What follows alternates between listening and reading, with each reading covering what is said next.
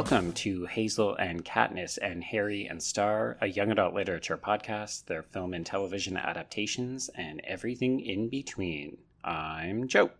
And I'm Brenna. And our show is created on the traditional lands of the Haudenosaunee, the Huron-Wendat, and the Anishinaabe, on lands connected to the Toronto Purchase, Treaty 13 of 1805. And on the Tk'emlúps te Secwépemc territory within the unceded traditional lands of Secwepemcúlecw. As settlers, we take seriously our responsibility to center and uplift Indigenous creatives and to work to build a more inclusive YA environment for all marginalized folks. That is not going to really come into play in this particular episode, although we do have an opportunity to talk about uplifting people of color because of the film version of the text in question. We're talking about A Wrinkle in Time by Madeleine L'Engle. Yeah. L'Engle. I want to make her French so badly, and I realize I should have looked up how to pronounce her last name, because I'm pretty sure she's English? American? She's American. American This book English? is so much about how good America is. There's a lot of Christianity. There's a lot of American rah-rah. Did you know you can defeat badness by reciting the Declaration of Independence at it? There we go. I think in some states you still can. That scene made me so mad. This is not a book for people who aren't American. Yeah, I think we both had a bit of a complicated experience with the book in particular. The movie is almost inoffensive in a more slightly problematic way, but particularly with this book, I know we were texting back and forth throughout the week, and it feels very much not just a product of its time, but also a product of, I don't know, like its geography. It feels very steeped in Americanism and also concerns about communism, even though L'Engle has said, you know, this isn't about communism, it's about totalitarianism and dictatorships. I mean, why not both, as a little girl with the Tostitos chip says. You know, I struggled with this book for lots of reasons. I expected to love it. This is one of those books that kind of passed me by in my youth that everybody else read and loved. I don't think it holds up well to an adult sensibility because the crisis is so simplistic and the solution is so simplistic. So simplistic. And the framing that this, you know, communist, I mean, sure, totalitarianist, but specifically communist, right? Like, it's this idea that alike and equal, right, as separate constructs, and the distrust of alikeness, that is very much about anxiety about communism. And look what happens when everybody acts the same because they have access to the same things. Evil. Right? And that idea that it's not just American style capitalism and not just Christianity, but this merging of the two that offer the solution. Yes. When we look at the excesses of capitalism and the violence of American individualism in this particular moment, it just didn't age well for me. No.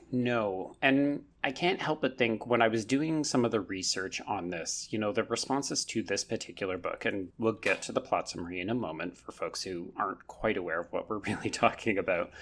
But I can't help but feel that so much of people's relationship is tied to that sense of nostalgia and also what this text means for little girls who feel like they are outsiders. Totally, but also just read Anne of Green Gables, it's better. Yeah, I mean, I do think that L'Engle was a fan of Lucy Maud Montgomery, was she not? Did I imagine that?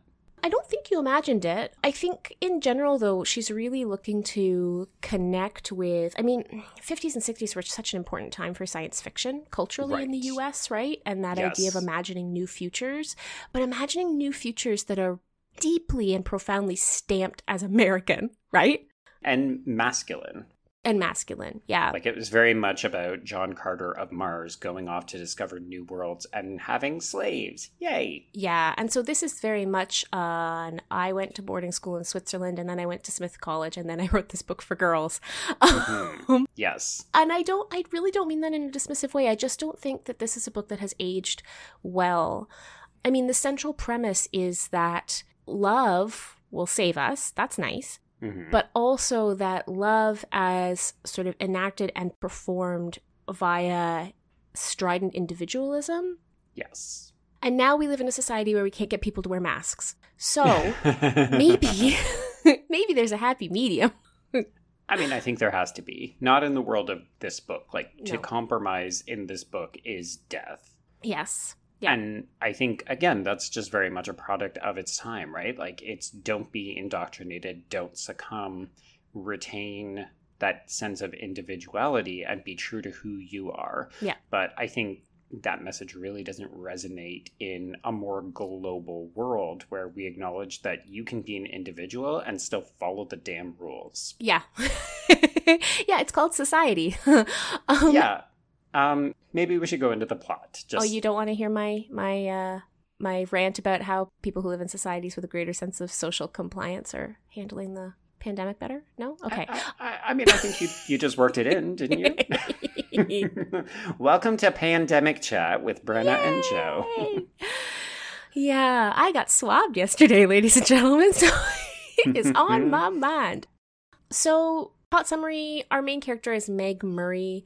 The way she spells Murray distracted me for literally the entire book. Can I just say? Missing that A, were you? Where was the A? Anyway. So Meg is 13. She's troublesome at school. She's sort of stridently independent. Hint, that's a good thing later. Yes. But she has a tendency to be emotionally immature as well, and she follows her feelings. She's very reactive. Yeah, because she's a girl. And she's a girl. Her parents are both scientists. Even the girl parent is a scientist. Yeah, but it's important that we continually acknowledge how attractive she is. Oh yeah, don't worry. She didn't get ugly because of being smart. She's super hot. It's true. No glasses or ponytail here, folks. No. We sound so dismissive. We apologize to fans of this book. It's just, as newcomers to it, there's a lot of like, oh, okay, sure. It's extremely 1962. Yes. So the family consists of Meg, her parents, twins Sandy and Dennis, and a baby brother, well, he's 5, Charles Wallace, but he doesn't talk or act like a 5-year-old, and he can pretty much read minds. Yes, he is magical. Meg's father has gone missing. He's been gone for about 4 years, and the town definitely talks about it. He works for some government agency. It sounds like kind of like a pre-NASA or something that he works for. Yeah, it's never really spelled out. I think you can kind of transpose it onto whichever one you're most interested in, but it would make sense to have him do something off-worldly with science, right? Yeah, exactly. And so, she's always getting into trouble at school, and her teachers are kind of like, oh, we feel sorry for that family because the dad's gone and the daughter's weird and the son's weird, but the other 2 kids are normal. Mm-hmm. Anyway, one dark and stormy night, a witch-like figure blows into the house. Yeah, more or less. And that's sort of the scene where we get a sense of who all these characters are. So Charles Wallace has a pre-existing relationship with this random human who's not really a human. And we realize that the mom knows something that we don't know about. Anyway, all this to say, it turns out there's 3 of these women, Mrs. Who, Mrs. Witch, and Mrs. What's-it? I think. Correct. Oh, yay. Cool. And they, along with a boy from school, Calvin, end up on this adventure to try to rescue Meg and Charles Wallace's father. Yes. So they have this power to tesser, which is where you fold the space-time continuum to kind of hop from one geographical location, but also time to another. Yeah, it's like a 5th dimension. Mm-hmm. It's important if you're interested in getting into STEM for the ladies. Yeah. Yeah, way to be disappointed when you get to high school physics class, by the way. Yeah, not a lot of wrinkles in time when you get into the actual physics of it all, but maybe it's just because we haven't unlocked our potential. And so when they tesser, the misses show the kids that there's like this dark shadow that is starting to creep over Earth, but that has taken over other planets. And the main planet that is sort of encased in this darkness is called Camazotz. And that's where Meg's father is trapped. So they get there and they discover a society that is basically every American's worst fear of what communism looks like. All the children bounce their balls at the same time, and all the people say the same things, and everyone follows the same routine.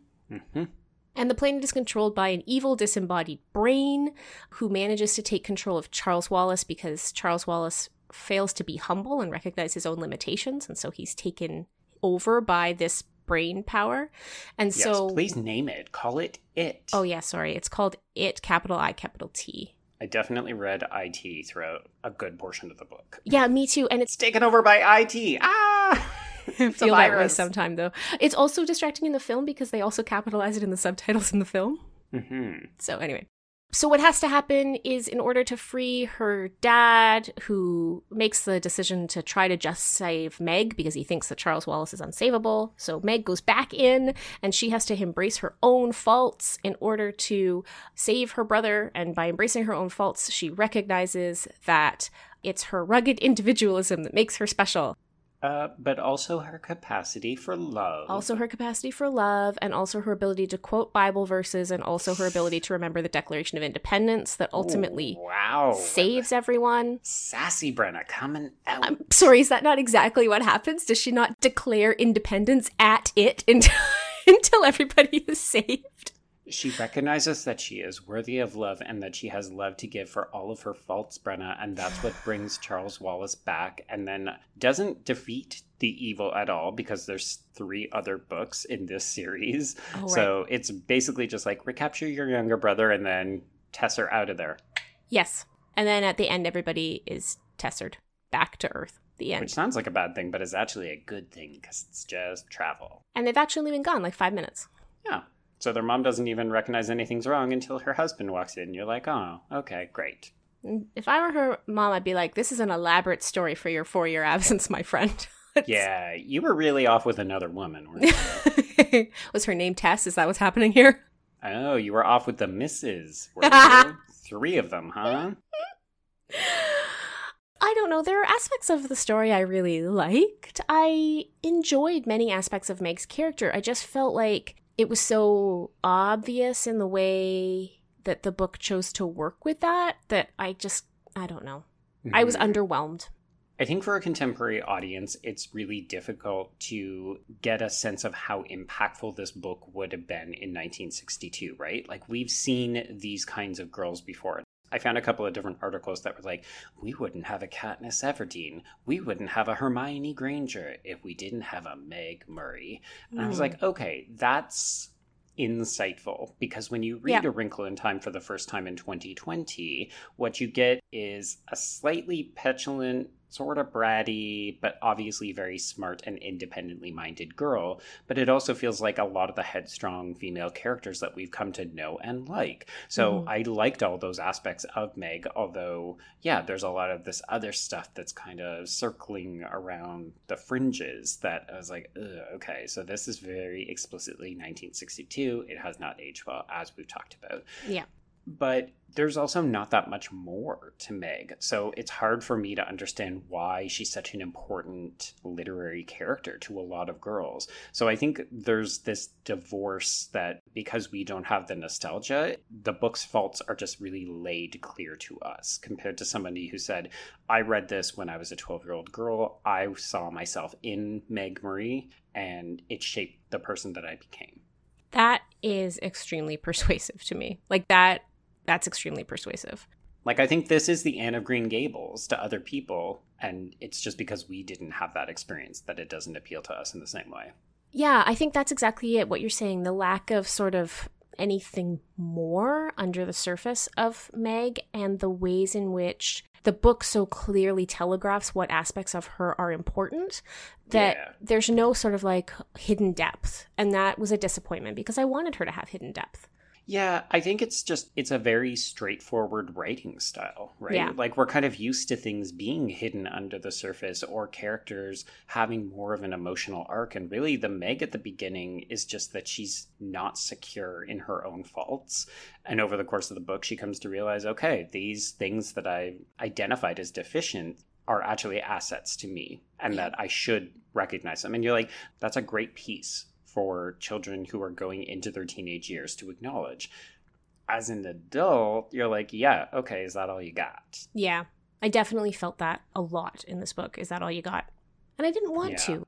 For me, the disappointment here is that I really went into it excited to sort of connect to this like book that I knew was so important to so many people. And I just found, I actually, for the fact that it's an easy read, and it genuinely is, like, she's a good writer. She's a clear and concise and thoughtful writer, inability to spell Murray correctly notwithstanding. But I just kept putting it down. Over and over again, I put this book down. It took me hilariously long to get through it. And I will say, I read the graphic novel adaptation as well. Oh, yes, you had mentioned that. Okay, so how did you find that? Like, was it more visually captivating? No. Oh, okay, unexpected. Which Please is a explain. shame. So the graphic novel is adapted by Hope Larson. Who we love. Yeah, we love lots of her work. So it came out in 2012, and it definitely is, I would say, a very truthful or, straightforward adaptation. Like, it's not trying to do anything to update or make it like more sort of 2012-ish. Okay. It's very straightforward. And so I think that's why it's such a beloved graphic adaptation, because it is so true to the original text. Right, okay. And she makes the decision, Hope Larson makes the decision, or maybe the publisher, to do it in a single color. So it's sort of a kind of washed out blue and white all the way through. And I really wanted more play with color. Like, I thought it would have been really interesting to depict this, and actually I wanted this in the film too. Like, Camazotz, shouldn't Camazotz be in grayscale? Yeah. Like, I wanted that for the comic book so badly, and so that we can see the kind of like the value of this sort of fiery individual way of being in the world that Meg embodies. Anyway, I just thought it was a bit flat, and I know that people really like the comic, but people really like the comic because they really like the book. I don't think there's much there in and of itself. Yeah, not to think too far ahead about the film, but one of the things that I wonder if revisions, particularly to the cover art and also the comic, is the fact that this book is also super duper white. Yes. So I know that the book was very important to Ava DuVernay, which is one of the reasons why she wanted to adapt it. And it was a big deal that a Black woman got to helm a $100 million movie. It's the first of its kind, so you can't take that away from her. Mm-hmm. But I can't also help but wonder if one of the reasons that they might have stuck to neutral colors is because they didn't want to arbitrarily say Meg is now Black, like she will be in the movie. Mm. It's interesting. So there was apparently an adaptation in 2003. We didn't watch it for this. Mm-mm. Did you look it up at all?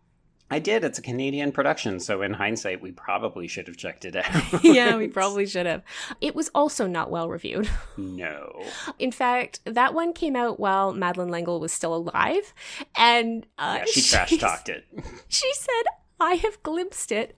I expected it to be bad, and it is." Which is funny because a lot of people did acknowledge that it's a relatively straightforward adaptation. And I think the big thing is they did struggle with some of the effects because they didn't have a huge budget. But they also initially planned to make it a mini-series, like a 2-part, 2-hour mini-series. And then they compressed it down to what I gather is about a 2-hour plus adaptation. So they probably had to condense and simplify a lot of things, which makes sense because the text is very... I don't want to say insular, but it's very meditative and inside Meg's head. Yeah. So it's a lot about emotions and what Meg is feeling and what Meg is thinking. And that becomes difficult for some screenwriters and for some filmmakers to capture without having people just espouse their feelings verbally. Yeah. One funny criticism that I saw, and again, we haven't seen the film, so we don't know, but folks have talked about how it has a very like quote unquote preachy ending. And to that I say, have you read the book? Yeah. Okay. Is there anything further that we want to say about this idea of like religiousness? So we have talked a fair amount about the communism aspects versus totalitarianism. Do you want to talk about the religiousness of this book? Because I do think that factors into the preachiness of it. Yeah, it definitely does. I think for me, one of the parts of it that kind of lands a bit flat. So it's clearly that in the history of Christian fantasy, right, which is a long and lengthy history, think of C.S. Lewis and The Lion, the Witch, and the Wardrobe, right? Yeah. Like, this is an established mode of children's literature in particular.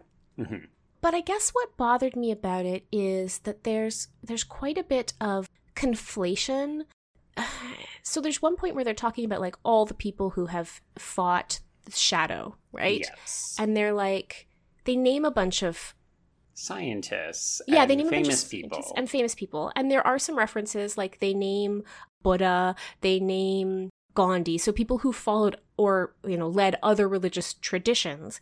But everything gets subsumed under Christianity. Mm-hmm. It's like Christianity as sort of and I mean, it's not only this book, but Christianity is sort of like the end point of religion, that like all religion has been striving toward this one worldview, which is very common, and particularly in American representations of Christianity.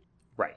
That I just was like, ugh. It's a little off-putting if you're not a devout Christian. Yeah. Which is ironic because this film also gets flagged on the banned book lists almost all the time because it's associated with witchcraft. Well, yeah, that's the thing, right? Like, conservative Christians don't like this book. No, because it's too liberal. And L'Engle is a liberal Christian. I'm pretty sure she was Episcopal, I believe, which is American Anglicanism. I don't think they like it when you say that, but that's what it is. I mean, you're speaking Greek to me. I have no idea. And so, you know, and I think the elevation of certain aspects of science to the level of religion that happens in the book is very uncomfortable for a lot of more conservative Christians. Mm-hmm. I did like that part. But I guess to me that's like, well, then who is this book actually for? I mean, I think it's just for girls. Yeah. And not to sound facetious about it, but like, I really feel like this is a book that's written to say, hey, girls, it's okay to be different and it's okay to be smart. Yeah, that's true. And in that regard, I'm like, okay, I actually really want to like this book, and I can see why it's so important to people. It's just, yeah, there's too much of the author's religious interests and also clear fears of communism. Mm-hmm. Yeah, it's such a book of a time period that feels so troubled to me now. I don't know how you can live through this particular crisis and see staunch individualism as our salvation. And to me, this just felt so distanced from the reality we're living right now that it was the wrong time to read this book for the first time. I think that's ultimately all there is to it. Yeah, this might have been a very different kind of episode had we covered this last year. Or in the before 2 times. years in the future. Yeah. Who knows? Yeah. Yeah, so all that to say, sorry to the folks who love this book and admire it deeply. I think we've recognized that there are some really good parts to it. Mm-hmm. It's a little too simplistic, and then, yeah, it has not aged well in some other regards. I would actually love to hear from folks who loved this book in their childhood who have revisited it recently. Maybe you reread it before you saw the film. I'd actually like to know how you feel it holds up. If you have that benefit of nostalgia and sort of love for the text. I mean that genuinely. I think I'd really like to know how it changes your perception of this book, because I feel like we've missed out on something here, Joe. 100%. Yeah, like we're definitely going to make some people mad for failing to grasp the power of this. Totally. Yeah. So why don't we transition over to the film? Let's fail to grasp the importance of another text. No, I think we're probably firmly in the majority with not a love of the film, but more of an admiration of what it attempts to do and doesn't quite succeed. Yeah. Roll that trailer. Close your eyes. See with mine. You were a top student, but look at you now. You can't keep using your father's disappearance as an excuse to act out. Is that his work? What's it about? Their dad, he wanted to touch the stars. Imagine that the ant here wants to get to her other hand. The quickest option is to walk across the street. But it turns out a straight line is not the shortest distance between 2 points. Not if you use the fifth dimension. It's outside of the rules we know of time and space. So, the ant arrives in my hand instantaneously. So you fall to space? More likely wrinkle it. Where are we? We heard a cry out in the universe. My father's alive. We believe he is, and we're here to help you find him. We are in search of warriors. Warriors who serve the good and the light in the universe. You're kidding. Do I look like I'm kidding? A little. I'm not. I'm not. Your father's trapped by evil energy, It's too strong for our light. and the only one who can stop it is you. Be a warrior. All right, so A Wrinkle in Time from 2018, directed by Ava DuVernay, written by Jennifer Lee and Jeff Stockwell, and we'll come back to some of the problems that I think are inherently based in decisions that these two have made that kind of set the film up for failure. Yeah. Yeah, so we've got a core cast of not quite famous kids, but they have been around, particularly Storm Reid as Meg, so she's actually gone on to be Zendaya's little sister in Euphoria, as well as a couple of other things. Calvin is played by Australian Levi Miller, who has done some other YA stuff like Pan from 2015, which was not well received. He's also in a really great horror film that I'm excited to cover for my other podcast that you would hate. It's all about toxic masculinity, but in a teenage form. So It's amazing, and it's also very uncomfortable to watch. Okay. And then we've got Charles Wallace, who is played by Derek McCabe, who I don't know from anything. Mm-hmm. And really, I think what you're supposed to take away from this is all of that adult stunt casting. Yes, so much stunt casting. So much. Like Ava DuVernay, man, she's got a Rolodex that I am envious I was going to say she called in some favors. Yes. So we've got Chris Pine as Mr. Murray, Gugu Mbatha Raw as Miss Murray. Principal Jenkins is played by Andre Holland in a very thankless role. I was just like, oh boy, I like you and I hate you in this meh role. Mm-hmm. The happy medium has been gender flipped to be played by Zach Galifianakis, who I normally hate, but I actually think he kind of does okay here. I was going to say the same thing, yeah. Kinda? Yeah. And then we've got Michael Pena as Red, who I thought was kind of inspired casting, and I wish we could have gotten a bit more of him. Yeah. And then the Misses are played by Mindy Kaling as Mrs. Who. Mrs. Whatsit is played by Reese Witherspoon in some unusual decision making there. Mm-hmm. And then of course Miss Witch is played by no other than Oprah Winfrey herself. I am here for Colossus Oprah Winfrey with glitter eyebrows. I am here for it all day. I mean, problems with the narrative and some of the effects work aside, the costumes in this movie are like chef's kiss perfect. They're so perfect. Yep. Yeah, so this movie did receive mixed reviews. As I mentioned, it was a $100 million budget. It made only $132 million worldwide. And 100 of that came from North America. Yeah, this is not one of those movies that where it has a bad release here and then goes big abroad, which is what we normally see with these big budget movies. This is the opposite. Somebody dropped the ball on the international rollout here. There's absolutely no reason why this film should have only made $32 million worldwide. Like, that figure alone dooms it. So it's a huge failure. It actually lost $100 million. Sorry, no, it lost $130 million. So basically, as much as it grossed, it lost that based on the marketing and advertising budget. Yeah. So this is a huge, huge failure financially, which is terrible because it's like Ava DuVernay becomes the first Black woman to direct a $100 million film, and then simultaneously the first Black woman to also have a film that loses $130 million. Oof. Which is garbage, and you can't blame Ava DuVernay for that, but of course people do. Yeah, of course they do. It has a firmly mixed review, so it's 42% rotten, and the consensus seems to be that it works in moments, that the diversity of the casting is inspired. Ava DuVernay was the right choice, but it is undone by a script that doesn't quite grasp the power of the novel. Same. And then also some dodgy FX work. Yeah. You know what's interesting is the TV show from 2003, or I guess it was repackaged as a film, whatever that thing that happened in 2003 was, also has 42% on Rotten Tomatoes. Isn't that funny? I also thought that was very strange. Apparently you can't get higher than 42% on this adaptation. So here are two of my problems with the story. Okay, tell me everything. I think it was a really weird and unnecessary choice to make Charles Wallace adopted. I did not understand that at all because it gives him a special magical child adoption and also reframes their love for one another as like, you're not really my brother, but I still love you, which I found incredibly uncomfortable. It's profoundly uncomfortable. And I think what bothers me about it the most is, well, a lot of things bother me about it. Mm-hmm. But particularly like, so Charles Wallace in the book succumbs to the it because he doesn't recognize his own limitations. He thinks that he's stronger than the it because he's been told how special he is forever and ever. And it's kind of like, there's this contrast between Charles Wallace, who knows how special he is, and Meg, who thinks she's worthless. And Charles Wallace's inability to recognize his own limitations dooms him.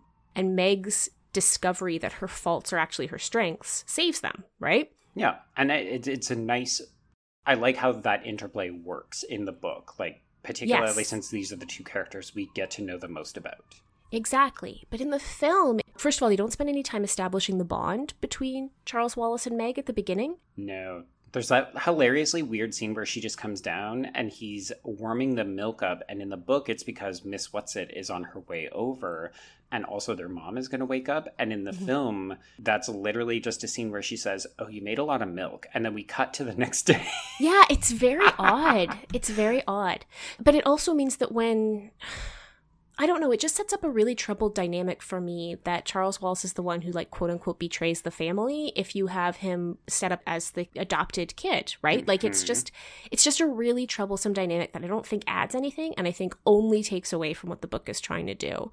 Yeah, and it makes it really icky then when Mr. Murray decides to save only Calvin and Meg. It's like, oh, well, don't save that other kid because he's not really that important. He's not really a member of the family. Yes, that layer has been added for, like, no good reason. So that's my first problem with the story. Mm-hmm. My second problem with the story is that in an attempt to update this book to extract the sort of anti-communist elements from it, the villainy in this, the shadow in this, is actually sort of an obsessive individualism, right? It's an envy born of the striving of individualism, of capitalism, right? So we see all these scenes of people who are being consumed by the shadow because they covet the promotion that somebody else gets, or they don't believe they're as beautiful as somebody else. And it's all sort of about the disintegration of those relationships and the lack of connection. Yes. But then that doesn't go anywhere. Nope. That gets dissolved down into maybe if we loved harder, everything would be okay. Yeah, it's a very strange kind of rom-com idea where it's like all you have to do to survive, to succeed, to get closer to the person that you want to be closer to is just really love them harder. Aggressively love them. Yeah.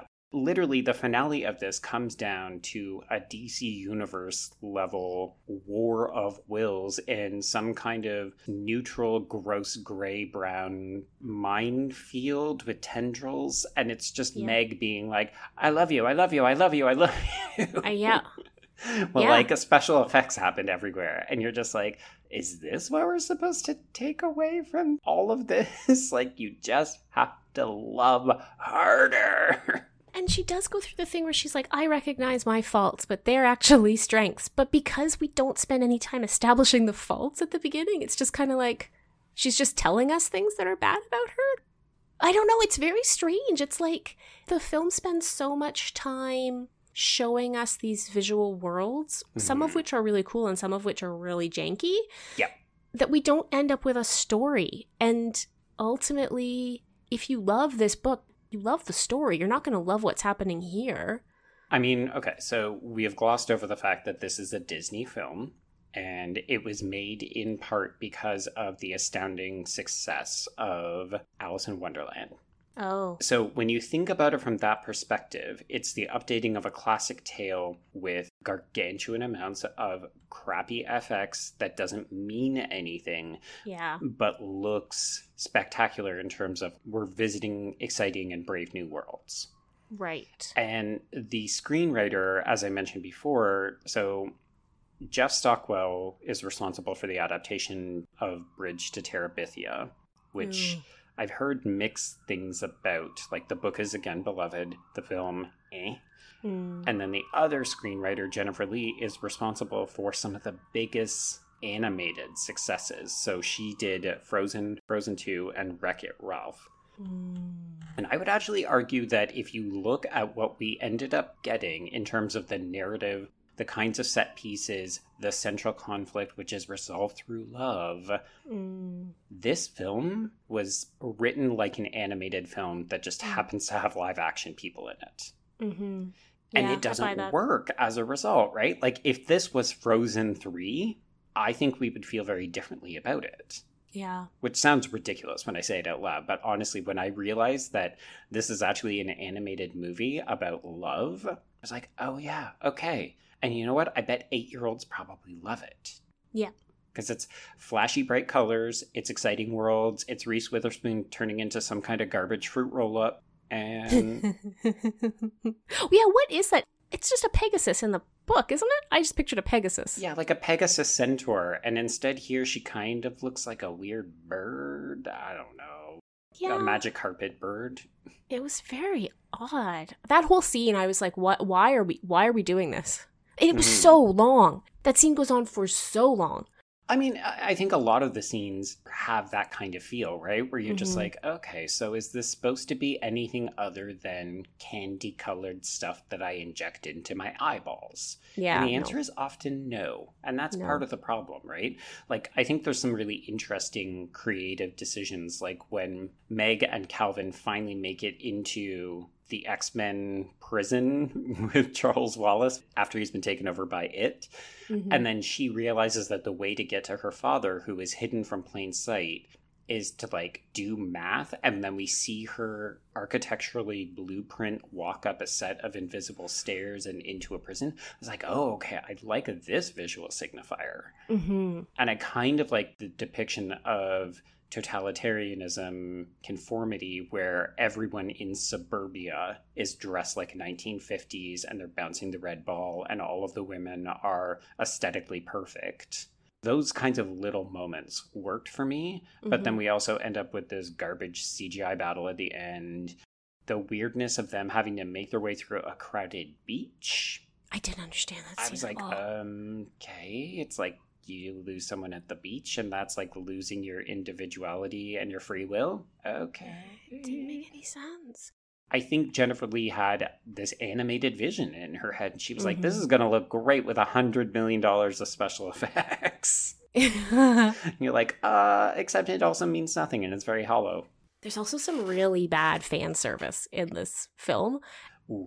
I love me some fan service. I do not use fan service as a derogatory term typically, but like the scene that jumps out to me when I say that is when the happy medium is like showing them the different possible worlds. Yes. And then he's like, oh, and there's Aunt Beast.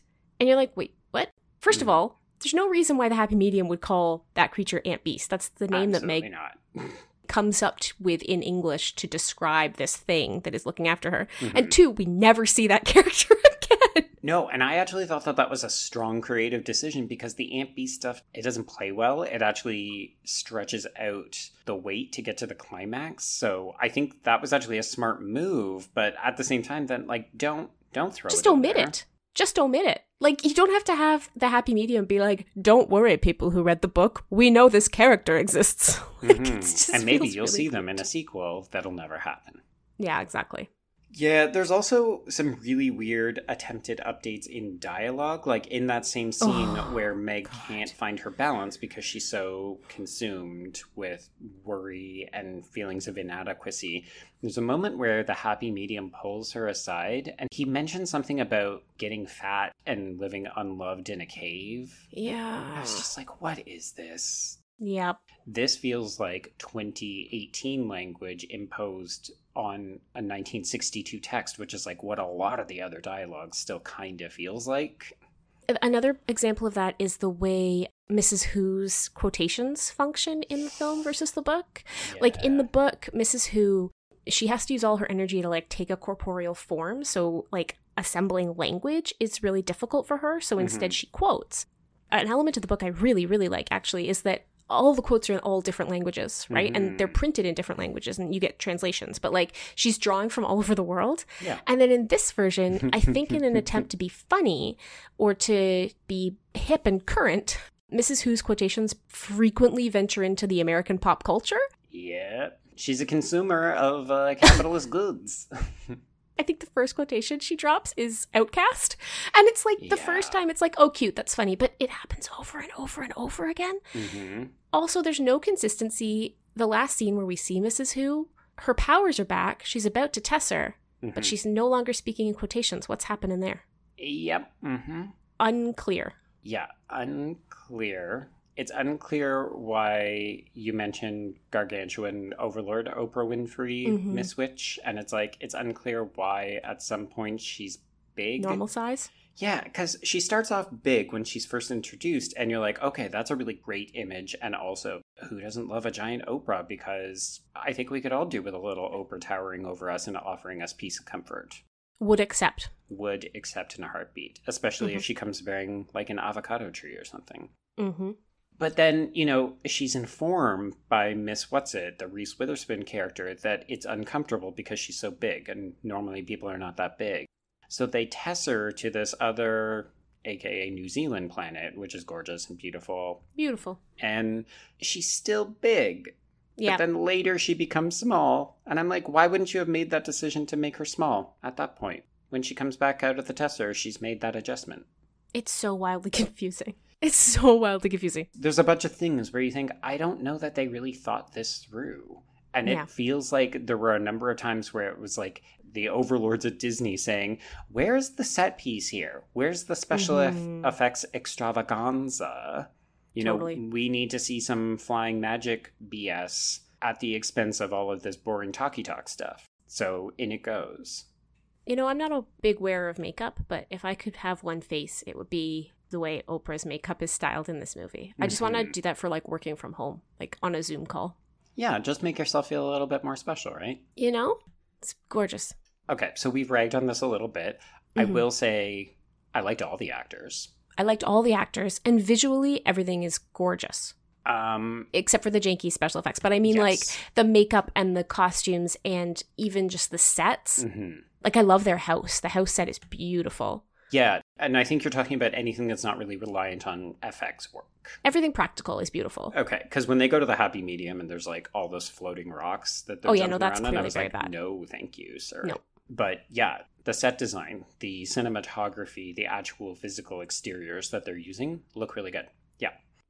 Styled very well. Costumes, A+. Like, it's really tough because there's a lot that this film has going for it. But then you're just like, holy garbage narrative. And also, how come these FX look so bad? I don't understand it. No, I know. It's like, were they not given the A+ talent when it came to that? Because it's really distractingly bad in some parts. Yeah, I agree.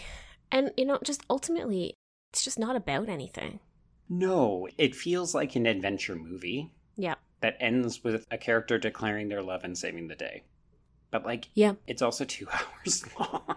It's too long. It's too long to not be about anything. Yeah. Yeah. I mean, I think for me, the biggest takeaway is Ava DuVernay got to direct this and she made history. And that's amazing.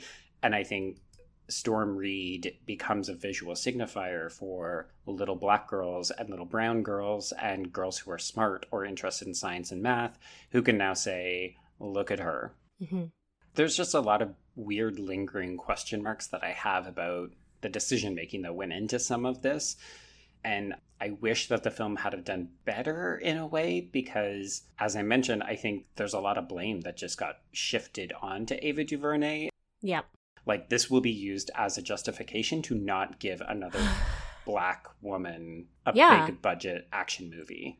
Because that's the danger of this whole, like, A, the whole there can be only one, right? We already have an Ava DuVernay. Why do we need more? And then B, the, like, she has to do everything perfect all the time. Like, she's responsible for an entire demographic group's access. Like, it's gross. Like, how many white guys have failed at making films and they still get to make movies? Oh my gosh, shall we talk about Tomorrowland, which is basically this exact same movie, only directed by a guy that totally failed, and then he failed upwards. Yes, let's do that. Or let's not. Let's maybe cap it off with some YA bingo. I'm up for it. Bingo! Not a good bingo. Okay, so I feel like we're not going to have as much as normal here. No, I think so too. I mean, Camazotz is a dystopia. Huh? Yeah, I was willing to compromise on that. It's not in the traditional all-world dystopia, but it's definitely an encroaching dystopia. Yeah. CGI, obviously. Oh, yeah. Stunt casting. I can't believe it took you this long. I know. Sorry. I was looking at the wrong end of the card. Yeah. I don't know. Rich people problems? How so? I don't know. Because that house is giant? Their house is giant. As always. Like, it's ridiculous. I have abuse for Calvin's father. Oh, right. Forgot about that. Yeah, because it comes to nothing. He doesn't have an arc in this movie. It's very odd. But in the book, it's his mother who doesn't care for him and abuses her children. And then in the film, it's his father. Yep. Yeah. And then I have allusions to classic lit if you want to call Mrs. Who's references to various famous works. But I don't know. I'll take it for the book, but not the movie. Okay, yeah, that's very fair. Yeah, I think that's it, Joe. Yeah, this film did not play by our usual tropey standards, but it also somehow didn't work in other regards. Good try, everybody. Sure, yeah. I didn't hate any of this. No, I didn't either. I just kind of felt a little bit let down. The whole thing was fine. Right. And I think the problem is I went into it knowing how important this story is to so many people. Mm-hmm. And so for that reason, I was wildly disappointed. I was disappointed disproportionately to how the book actually functions. Does that make sense? Yep. Cool. Well, that's that. That is that. So, if you want to write in and tell us how badly we missed this whole thing, which actually I'm genuinely inviting, like if we could have a Twitter conversation about what this book has meant to people to sort of offset our own lack of excitement about it, I think that would be really valuable. So if you want to talk to both of us, it's hashtag HKHSpod on the Twitters. Joe, if they want to talk to you directly, how do they find you? I am at B Stole My Remote, and that's the letter B. And I'm at Brenna C. Gray. That's Gray with an A. And if you want to send us something longer, maybe if we get a handful of meditations on the book, we'll probably turn that into a minisode. So that's hkhspod@gmail.com. Mm-hmm. Joe, what's our next minisode about, speaking about minisodes? All right. Well, we are, strangely enough, ending August and moving into September. So it's time for another forecast episode where we're going to tell you all of the books and films and TV shows that are coming out in September and October. Yes, and it's a good list because a lot of things that got pushed back from the spring ended up this fall. Yeah, principally in September. So get ready because it's dropping on September 1st and we've got titles that come out on September 1st. Yeah, we sure do. And then our next full-length book, if you're updating your holds list and want to read along with us, is Holes by Louis Sekar? Another week where I don't know how to pronounce the person's name. Sacha. I'm just going to say everybody's French from now on. Yeah, so that's a 1998 book, and this was a listener request, and we're also obviously going to be checking out the 2003 film that stars one Shia LaBeouf. I'm excited, to be honest, because this is something a lot of people have asked us to talk about, so I'm guessing there's something there. Yeah, this is one of two listener requests that we're going to try to get to in the immediate future. And I'm also excited. I basically stayed away from this because I legitimately do not care for Shia LaBeouf, although I've always thought that he's talented. It's his off-screen persona that's kind of seeped into his roles. Fair. But I'm excited because, yeah, I think the book is going to be something special, and I hope that we maybe enjoy it a little bit more than we did A Wrinkle in Time, which I think we also thought was going to be something special. So we'll see. And I'm also excited to get into, if we're being very reductive, a quote-unquote boy YA, which Holes definitely is. Mm-hmm. I think we're still sort of on our back burner. Joe and I are still really exploring why it is that these male-centered texts in YA tend to disappoint us so much. So maybe we'll find one that doesn't. Yeah. So that is Holes coming up in 2 weeks. All right. So until next time, I'll see you on the page. And I will see you on the screen. Bye-bye. Stay safe.